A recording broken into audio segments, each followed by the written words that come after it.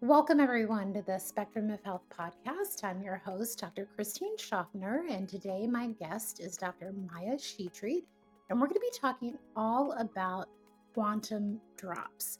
So please stay to the end. Dr. Maya has created a beautiful line of vibrational medicine, and she shares her journey and more knowledge around what's becoming popular these days around plant medicine and master plants and microdosing and how to make that accessible to more people.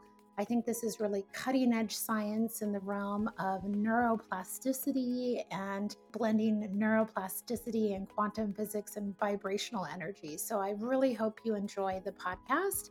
Real quick, a little bit more about Dr. Shetreat.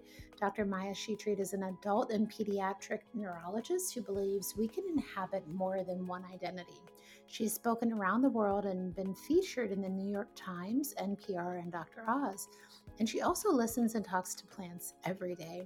She's a mystic and an ancient astrologer who is grounded in mitochondria, the microbiome, and mycelial science. She's an herbalist, artist, ceremonialist, urban farmer, and forager. She is the author of two books, The Master Plan Experience, The Science, Safety, and Sacred Ceremony of Psychedelics, and The Dirt Cure, which has been translated into 10 language. Dr. Maya is an expert in many things and also always endeavors to remain a beginner.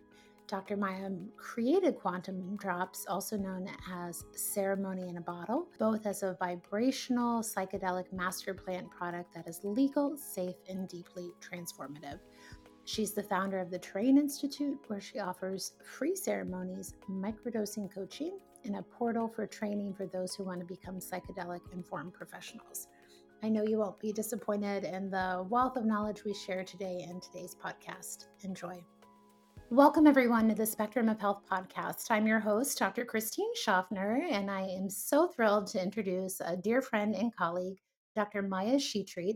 And we're going to be talking all about her inspiration behind quantum drops. So, welcome, Dr. Maya. It's always an honor to be in your presence and connect with you and just learn from you and share this space. Well, thank you so much for having me. It's always so important to connect with our soul family all around the world, and you are definitely one of those. Oh, thank you. Thank you.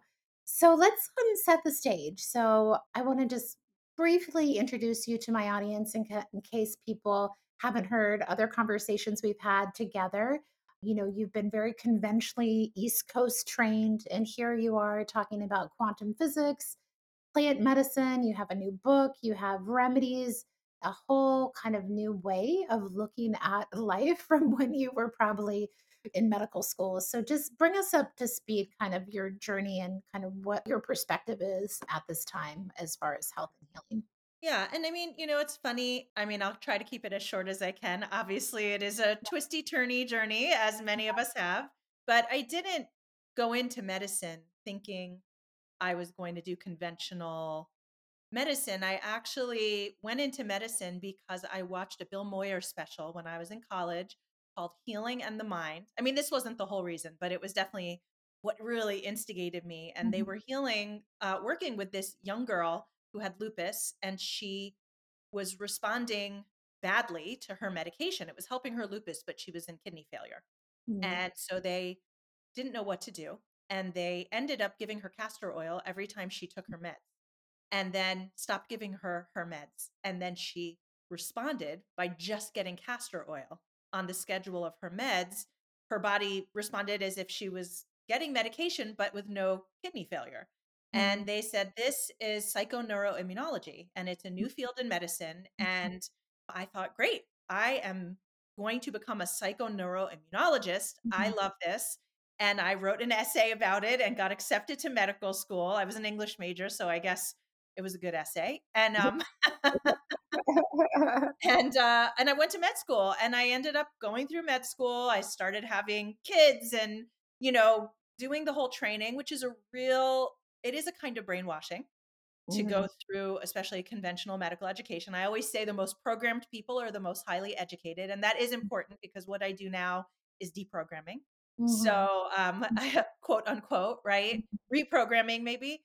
So, yeah, I studied neurology, pediatric neurology actually, and adult neurology, and got boarded in pediatrics and neurology, and then there was no psychoneuroimmunology that was really like Yeah. accessible to me as an MD. I was like, wait a minute, where did that training go? And I kind of reawoke to it because my son got sick. So my Mm. youngest son got sick and, you know, turned out he was very allergic to soy. He had had a mold exposure as well. So that kind of instigated my first book, The Dirt Cure.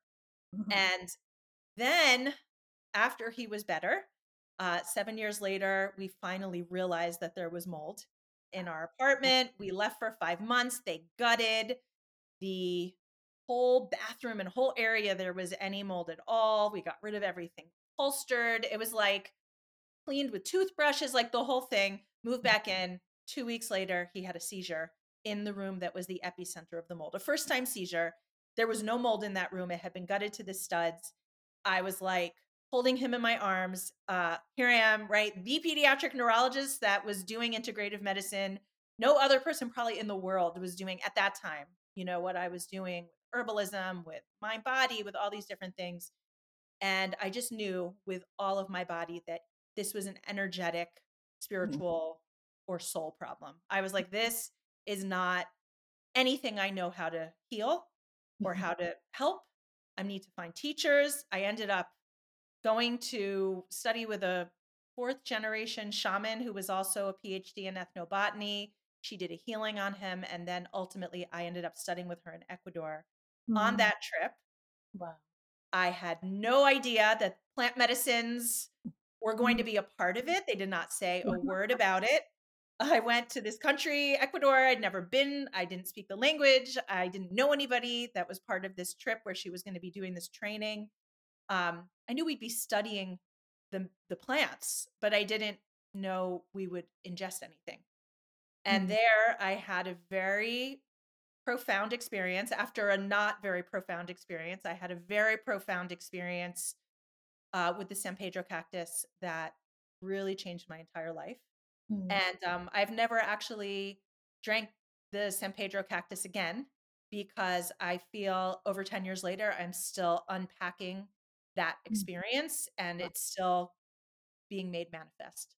So that's the short Yeah, story. yeah, it's such a, beautiful story. And, again, I remember being really inspired by psychoneuroimmunology. Candace Pert's book when I was younger. I read The Molecules of Emotion. And as you realize, these were like ahead of conventional training time, but they obviously inspired you to keep moving and keep, going on this direction. And that concept of it is even expanded, right? And adding the spirit and the soul and our ancestry and everything in between, right? That is downstream, affects our biology, right? And who we are. And so that's a really big passion of mine too, to just unpack like how to look at this, how to understand it. And then of course, I sit in the seat like you trying to help people, and how to give people a framework and tools and resources so they can really heal on the deep level that we all came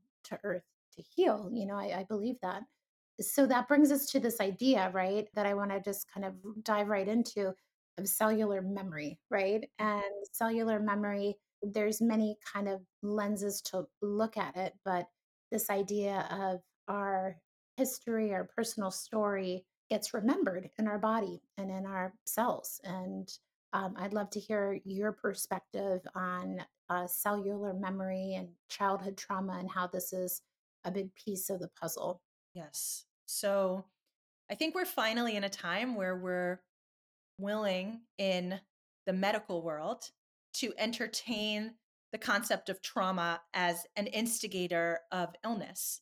And thank God, because it's really pivotal, we've discovered. And, I think most of us in our training or in just colloquial conversation think, oh, I had a trauma happen to me. Most people don't realize trauma is not what happens to you per se, it's Mm. how it embeds in you. Mhm. So, two people who grow up in the same family might have similar experiences, and their perception, what they walk away with, could be very, very, very different.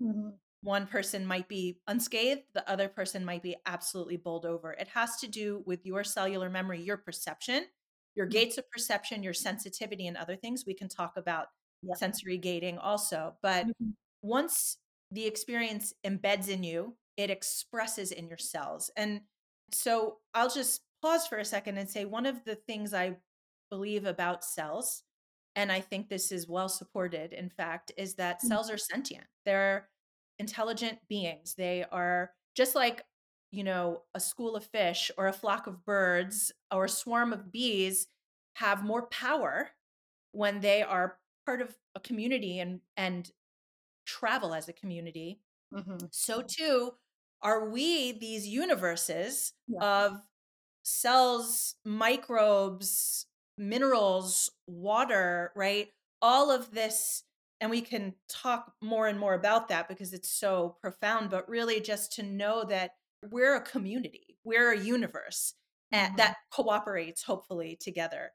So Mhm. the first thing to know is that cells have characteristics and perceive things and express things just like Mhm. we do, right? We think we do. And so the cell, when something happens, and it could be a physical, emotional, mental, spiritual, communal kind of instigator of various kinds, the cell understands all of those languages, but the language it speaks is typically physical, Mhm. right? It's like a kind of physical slash mental. So in other words, like a cell that is very unhappy or has experienced this sense of unsafety will Mhm. then change configuration and Mhm. change function to express a cell danger stance, right? Mhm. It goes Mhm. into a protection mode saying, Mhm. I'm in danger. I'm going to need to do protection. And what that looks like literally on a mitochondrial level is that, when mitochondria are not in cell danger, when they're in this kind of optimal functioning mode, they are like branch spaghetti and they kind of touch each other. They exchange nutrients, they exchange information, they release waste, and so on. When they're in cell danger mode, in protection mode, they turn into meatball structures Mhm. where they're like they are in a quarantine type situation, right? We have some context for that. Nobody's touching, Mhm. nobody's communicating, nobody's exchanging anything, right? It's just like this. And the problem is they're not getting what they need as much as they need, and they're not releasing what they don't need. Mhm. Everything is in a different level of function that is not optimal Mhm. because Mhm. it's about protection. And that's meant to be temporary. But what happens is when we have had a trauma that embeds, it actually can become chronic. Mhm. And that is when we start to have chronic physical and mental and emotional and spiritual, right? But Yeah. what we talk about the most in our very physical oriented society is, our physical illness in our bodies. And that can express on and on and on until we learn how to interrupt that. Mhm. Yeah, no, that's such a good reminder of the cell danger response and, the physiological changes we can measure. And, as you're thinking, I'm also tuning into, how, ancestral trauma can affect us epigenetically, right? And we can have, just a different protein translation, based on, traumas that we go through or that we've even, inherited, as, studies have shared with the Holocaust even survivors. We've seen that, right? And Dr. Maya, we talked offline a little bit, where we intersect in many things, but our love for quantum physics. And so, do you have a quantum physics lens of kind of what's happening with the cell or what's happening with the body, even in like a trauma state, like thinking about like light or the water or just anything want to share? There's such a vast body of work that's still emerging around this topic. Yeah, absolutely. I mean, I think there's a lot of different ways we could talk about it. And I think we're still even in the very early Yeah. phases of being Yeah. able to language it. But I mean, there's a lot of ways we could talk about these fascial networks that are super Mhm. highways of, electromagnetic communication between cells and between cells and microbes, and the extracellular space as well, which is now considered possibly an organ, right? Mhm. That's really beautiful, pretty recent work. And we know that when the cells are in a danger mode, that they change in structure, right? And they change in communication. And so we know that those communication superhighways of fascia and of extracellular space are totally change, right? In the state of danger, of Mhm. protection versus Mhm. growth. The Mhm. other thing though that I think is super interesting, and this can maybe segue us also into Yeah. plant medicines and master plants, is actually, and this is an indigenous perspective, we think we know everything now. Oh, quantum physics is this new concept, etc. I did so much deep dive research, even after studying with indigenous communities for over a decade. I went into real indigenous science and discovered that, this idea now that the DNA is a fractal antenna, Mhm. for kind of electromagnetic, transmission Mhm. is actually something that was explored and has been explored by indigenous people in South America and Mhm. around the world since millennia. They didn't talk about it as DNA. They talked about it in the form of serpent myths. Mhm. And so there is this whole beautiful research. If you look in every culture, almost every culture, including cultures that don't have serpents, right? I mean, talking the Arctic, etc. There are these cosmic serpents or rainbow serpents or twin serpents or Mhm. tree of life is another way that it's talked Mhm. about, right? These chains that look, if you go and look at indigenous art, Aboriginal art, Siberian art, South American art, you can see chromosomes, you can see DNA. Mhm. And they essentially felt that during visions, whether with plant medicine or not with plant medicine, they were in communication with DNA.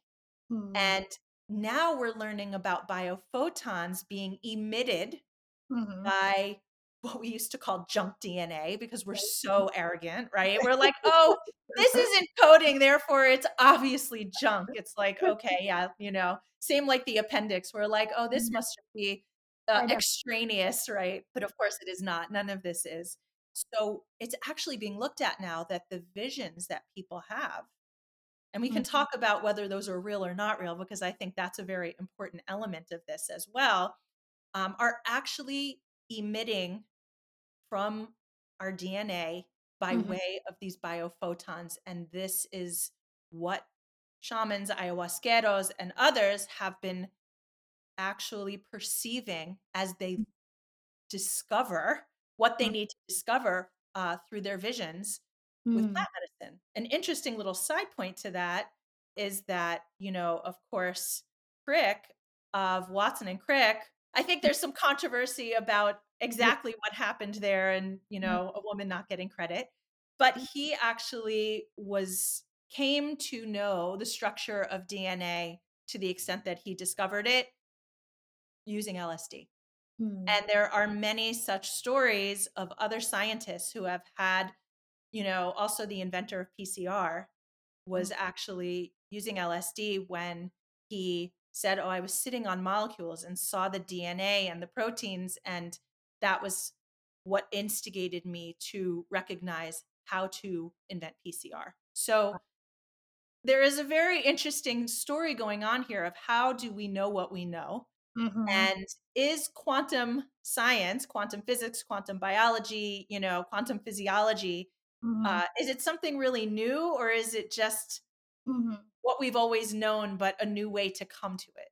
Yeah. No, I love what you're saying. I have a similar model I've built after in my own mind after learning and studying as well. And it feels like, it's just ancient philosophy being remembered, and there's probably like a remembering in every time, right? Of this truth, right? So truth shows up, it maybe has a different lens for the society we're in or the times we're in. And, we're in this time, right? That I don't know how we got there, but where everything has to be evidence based and it's just so dense and very like doesn't leave a lot of room. But it's a time to remember that the more that we allow space for us to connect to a greater energy, a greater field. I like talking about it like the quantum field, even though there's probably even more to that story we can access, right? This whole other informational network that again, I always think, the electromagnetic spectrum, we only see that much of it, right? So it's like there's so much more going on. And, let's talk about the plants because that is, as you mentioned, that can be a resource or an ally to these experiences and opening us up to those greater informational networks that are always around us. We just maybe not tune into them. Absolutely. So, from the standpoint of just DNA and emitting these biophotons and perceiving these biophotons, the idea is that different aspects of the plants vibrationally, we could talk about it molecularly, we can talk about it neurophysiologically. We have a lot of languages to talk about it, and I'm sure we Mhm, will only have more and more, but from that DNA perspective, it is actually a way of activating the fractal antenna of the DNA.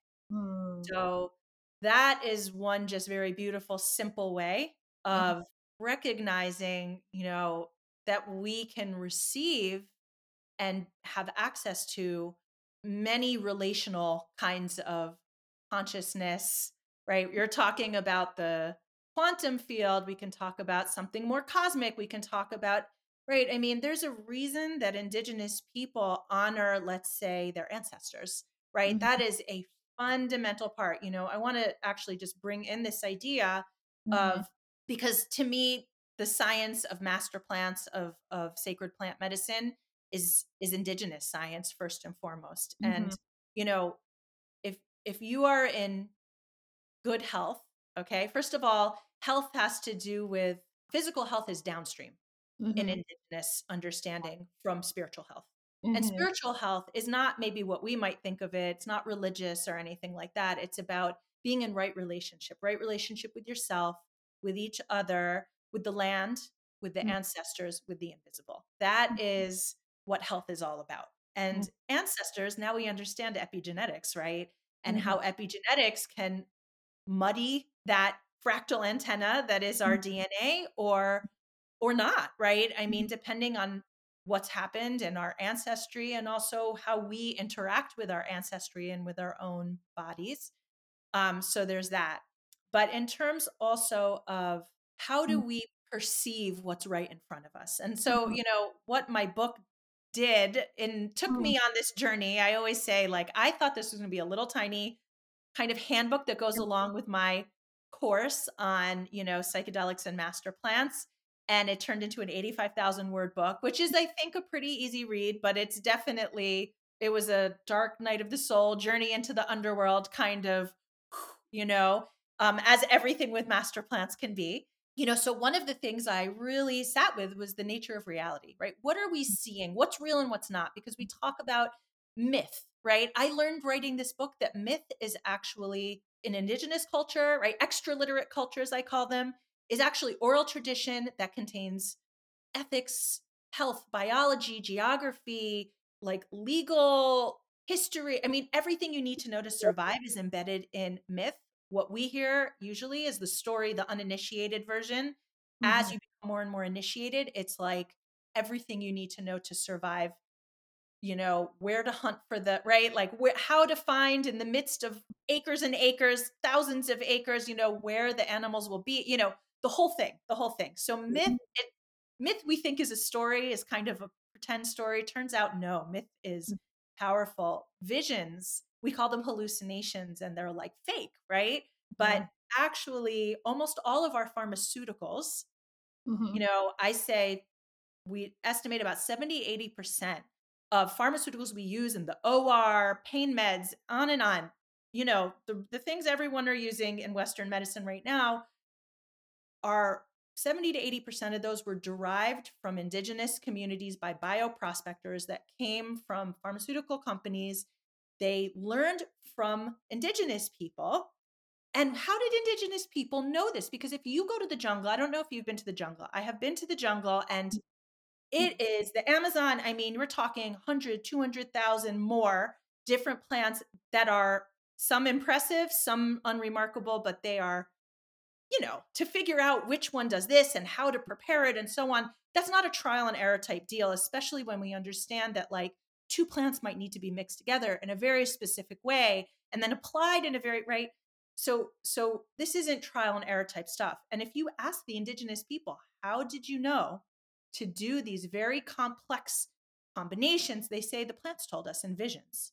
Now, nobody accepted that, right? None, the anthropologists, the bioprospectors, and so on, they were like, oh, these crazy people, that's not true. But they were very happy to take the information and then develop all these pharmaceuticals by synthetically, kind of imitating the molecules and so on. So, it really taught me this idea of what's reality and what is our perception of reality. And Mhm. so, what plant medicine is doing is interacting with our sensory gating. Mhm. Sensory gating is literally our cell's window of perception.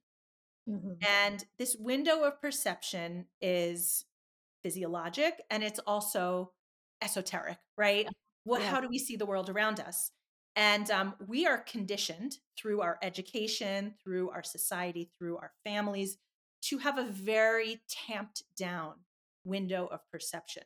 But they vary, right? And there's ways to measure this, by the way. We do it through, there's testing in hospitals that look at different kinds of auditory sensory gating, visual sensory gating. It's used to diagnose MS, schizophrenia, other kinds of conditions.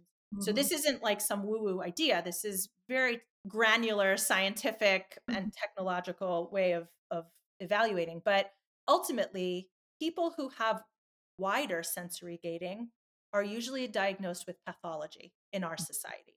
So Mhm. ADHD, autism, sensory integration disorder, schizophrenia at, maybe the wider end, different kinds of, what we will call mental illness, Mhm. also gifted people, also like musicians. Yeah. So, if you're someone who plays the violin, you're going to have much more open auditory sensory gain. If you're someone with perfect pitch who plays the violin, even more so, right? So these are Mhm. things we can actually play with. Like if you hear someone say your name across a crowded room, your Mhm. sensory gating, your auditory sensory gating is going to open up because you Mhm. are like, wait a minute, I just heard my name. So Mhm. part of what plant medicines help people do is actually modulate both to open more or to close more when appropriate sensory gating. And so they can have a clearer perception Mhm. of what's happening. Because just because we tamp down our sensory gating, our windows of perception, it doesn't mean there's not this beautiful orchestra playing, right? Mhm. Mhm. I love that. And I love that perspective of where we can look from like, okay, this is happening from the conventional lens to look at these things, but also, the indigenous lens as well. And, I see that too with, every now and then my patients will have like a neuropsychiatric diagnosis, right? Mhm. On top of kind of like the terrain work that we do. And, these tend to be the most sensitive, perceptive, like I muscle test. So I just think of a handful of these wonderful people who, I'll put a vial even like in front, like in their field, and they can already like articulate everything that that medicine is going to do for them, and I love testing those people because it's such a partnership, and I get to have this whole like other perspective of like what the medicine actually does, it's a really beautiful experience, but I understand how it can be really hard to navigate like the real world with that, openness, right? And then they have to either learn how to navigate that or they get heavily medicated or, there's not a lot of I don't think we do that the most compassionate way yet in our society. We try to fit people into society rather than allow these people to fully express and create and probably bring in a lot of innovation into our world that we're just not there yet, so Yeah, uh, well, and that's a decision. I agree with you. I mean, I think neurodivergence assumes that there's some kind of mainstream yeah. way of being, right? uh, If neuroatypical means there's a typical, but what typical really is a kind of obedience mhm, and conditioning that mhm, many of us have had. I mean, I'm not erasing, obviously, there are differences, right? And there are some that definitely diverge in significant ways. And yet, in a lot of societies, and this is something I explore in my book, those people would be trained because of their special gifts to Yeah. help be healers in some way Mhm. to the community because they were considered to be actually gifted, Mhm. not the other way around. Yeah, yeah. I'd love to see that shift happen, in my lifetime. We'll see, but there's at least more of a conversation and language happening for these people. Dr. Maya, I want to go back to the plants, and some people are maybe grouping in their mind when we talk about them, like grouping psychedelics with this plant medicine that we're talking about. And you differentiate between like the master plants and, psychedelics, and maybe just walk us through the difference there. Sure. Yeah. So master plants are an indigenous term, and I don't speak for indigenous people who are obviously a very diverse group. Many, many opinions. I'm just sharing a common way of looking at a particular kind of plants that shift human consciousness and behavior in significant ways. Master plants, they include not just psychedelic plants. Coffee is a Mhm, master plant, for example. Cacao, right? So our mhm, chocolate, master plant. Tobacco is a master plant. So these plants, I mean, you think about what people will do for their coffee every day or their chocolate, right? It has changed human behavior. It's yeah. changed human consciousness for sure. Any psychedelic is always a master. Any psychedelic plant is always a master. And so some of those would be ayahuasca, the psilocybe mushrooms, like magic mushrooms, right? The amanita mushroom, the little red toadstool with the white dots on it, the San Pedro cactus, peyote, all of these, many, many more. And I talk about them in more depth in my book. Mhm, Those are called master plants. And why are they called master plants? It's because they are considered masters. They're teachers, they're transmitters of ancient knowledge.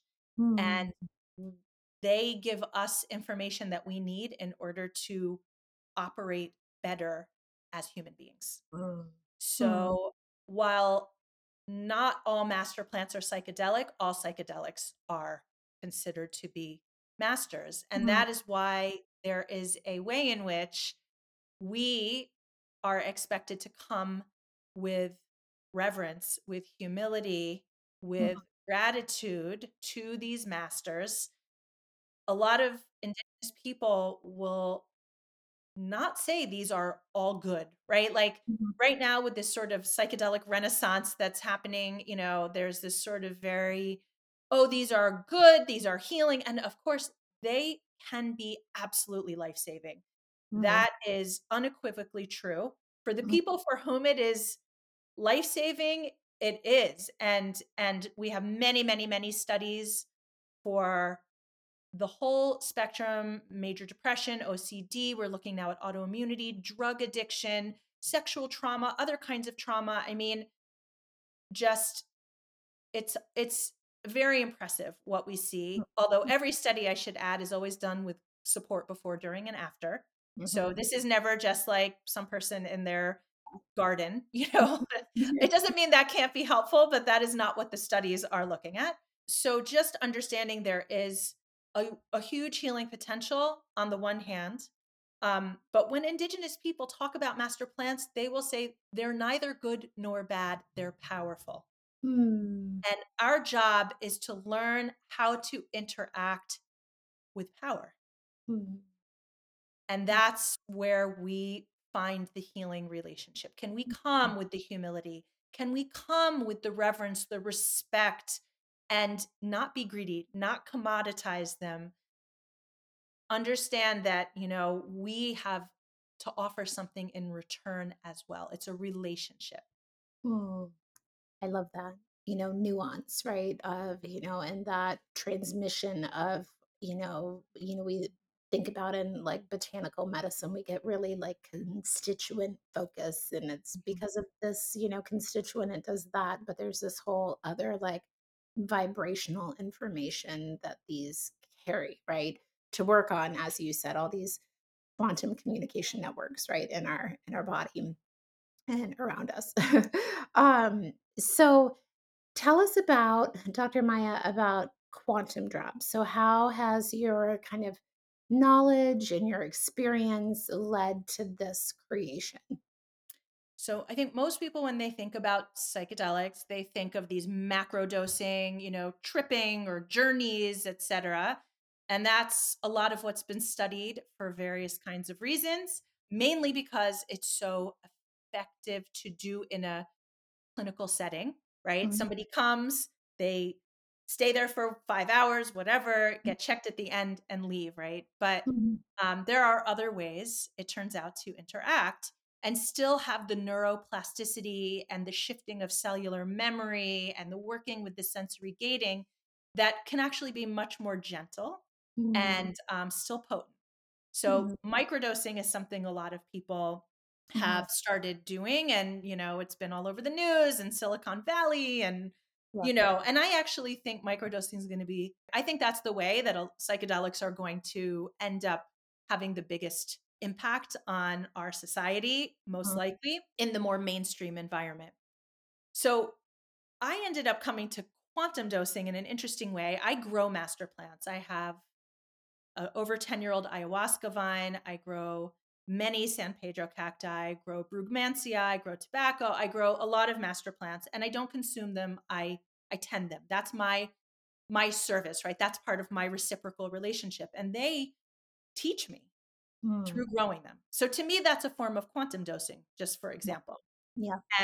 And one day, as I was tending them, this was many years ago, I got this very strong message. And the message was, why do people think they need to ingest us in order to experience our medicine? Show them another way. So Oh, I was floored, yeah. to say the least. Here I am. I'm this neurologist. And yes, of course, I knew about flower essences. I knew about homeopathy. I mean, I obviously Mhm, understood, but I knew this was something different. And mhm, I thought about it, I played with it, I kept coming back to it over years, really, mhm, and then finally started to work with it using the music of the plants, using the medicine songs that I had, and, altars, crystals, which are used and have long been used by ayahuasqueros. And with the plants together, we created this formula, which then became what we call ceremony in a bottle. And it is a quantum dose of the master plants. And right now we have the grandmother, which is made with, but not from, the ayahuasca plant, my ayahuasca plant, San Pedro, the grandfather, mhm, and the children, which is the mushrooms. So the precedent for this is actually very interesting. Anyone who's been to an ayahuasca ceremony knows that there are these songs that are sung during these ceremonies. They're called icaros. And the mhm, icaros are not songs that come from the maestro, from the person who's running the ceremony. He had to spend time training with the ayahuasca plant, and the ayahuasca plant actually is transmitting vibrational medicine that mhm, becomes sound. And mhm, so many ayahuasqueros will say the icaros are equal in potency to drinking the medicine. mhm, They'll, in fact, some ceremonies, they won't even give the attendees a drink of ayahuasca. They themselves might drink a little ayahuasca and then they will sing their icaros, mhm, and the people will have experiences and have healings mhm, because they are getting this potent vibrational transmission that is medicine from the plant. mhm, So I understood from that indigenous people have understood for a very, very, very long time mhm, that there are a lot of ways to interact with the medicine of these plants, and quantum drops have become a way of engaging with that medicine, cultivating the intimacy, experiencing the shift, the neuroplasticity, and the healing. And we've had so many incredible testimonials as we've rolled them out. Now, we have people all over the world that oh. are engaging with the quantum drops now. Oh, that is such a great story of the creation of them, and that makes a lot of sense to me, just that they can be even as potent. My world, there's, sometimes we'll take the different pieces of equipment that will take the vibration of a Mm, medicine and just give the vibration of the medicine rather than the medicine itself, and it can be as impactful. And we know that in clinical practice and observing, and then just obviously with the beauty of the tradition and the passing down of all these pieces of ceremony, right? And so now I mean I'm so excited that you created this because it feels like a greater way to get this medicine out. There's a lot of loopholes, right? So if people are in a certain state or they want to have a certain experience and depending where they live or who they're interacting with. So this feels like a very like safe and approachable way to start interacting with the plants. It definitely, in my mind, as I worked with formulating it after we did the initial, ceremony, I wanted to make sure that this would be something safe for any person. Because Mhm. as I know you, have treated some of the real canaries, right? The people who can hear the bee sneeze 3 miles away. And I've treated children for many, many Mhm. years, especially very chronically ill children. So I wanted something that was safe for sober people. No alcohol is in it. It's structured water from a spring Yeah. and a little bit of a vegetable based glycol just to make sure it's preserved appropriately. And then there are like some light and laser and prisms we use to support it. They play the medicine songs while it's being bottled. Yeah. So we have a permanent altar in the facility, but basically, this is safe for people who are sober, who are pregnant, who are children, who are medically fragile, who have mental health history, or who just are sensitive. And I will say, I am a very sensitive person. I have had big experiences in the past, and now it's been very clear to me. I mean, I kind of live in a psychedelic reality, right? My sensory gating has always been pretty open. And and for people, by the way, who have nervous system dysregulation or other physiologic dysregulation, sometimes a nudge is the most potent medicine rather than something that's so strong that it can be re-traumatizing, Yes. right? And I think we need to start honoring people's individual physiology, nervous systems, and spiritual beingness, if I can say that, Mhm. because we all need different things and at different times. Mhm. So, for me, this is a very sweet and yet potent way to affect change where change Mhm. may need to happen, or just to kind of see. I have a really funny story from a one of my students who's also an author, and she's actually very well known. And she sent me an email and said, "I bought the quantum drops, but what are they going to do? Like, is it going to affect me?" I said, "You're not going to trip. It's nothing like that." I said, "You know, let's just say you'll have more epiphanies and synchronicities." And she wrote back, "Well, I already have a ton of those. So we'll see." And I said, "Great, let me know." 3 days later, and I could show it on my phone, but I won't. She Yeah. wrote back, "This stuff really works." Yeah. That's the subject. And then in it, she says, "It's almost too much!" Exclamation point, exclamation point.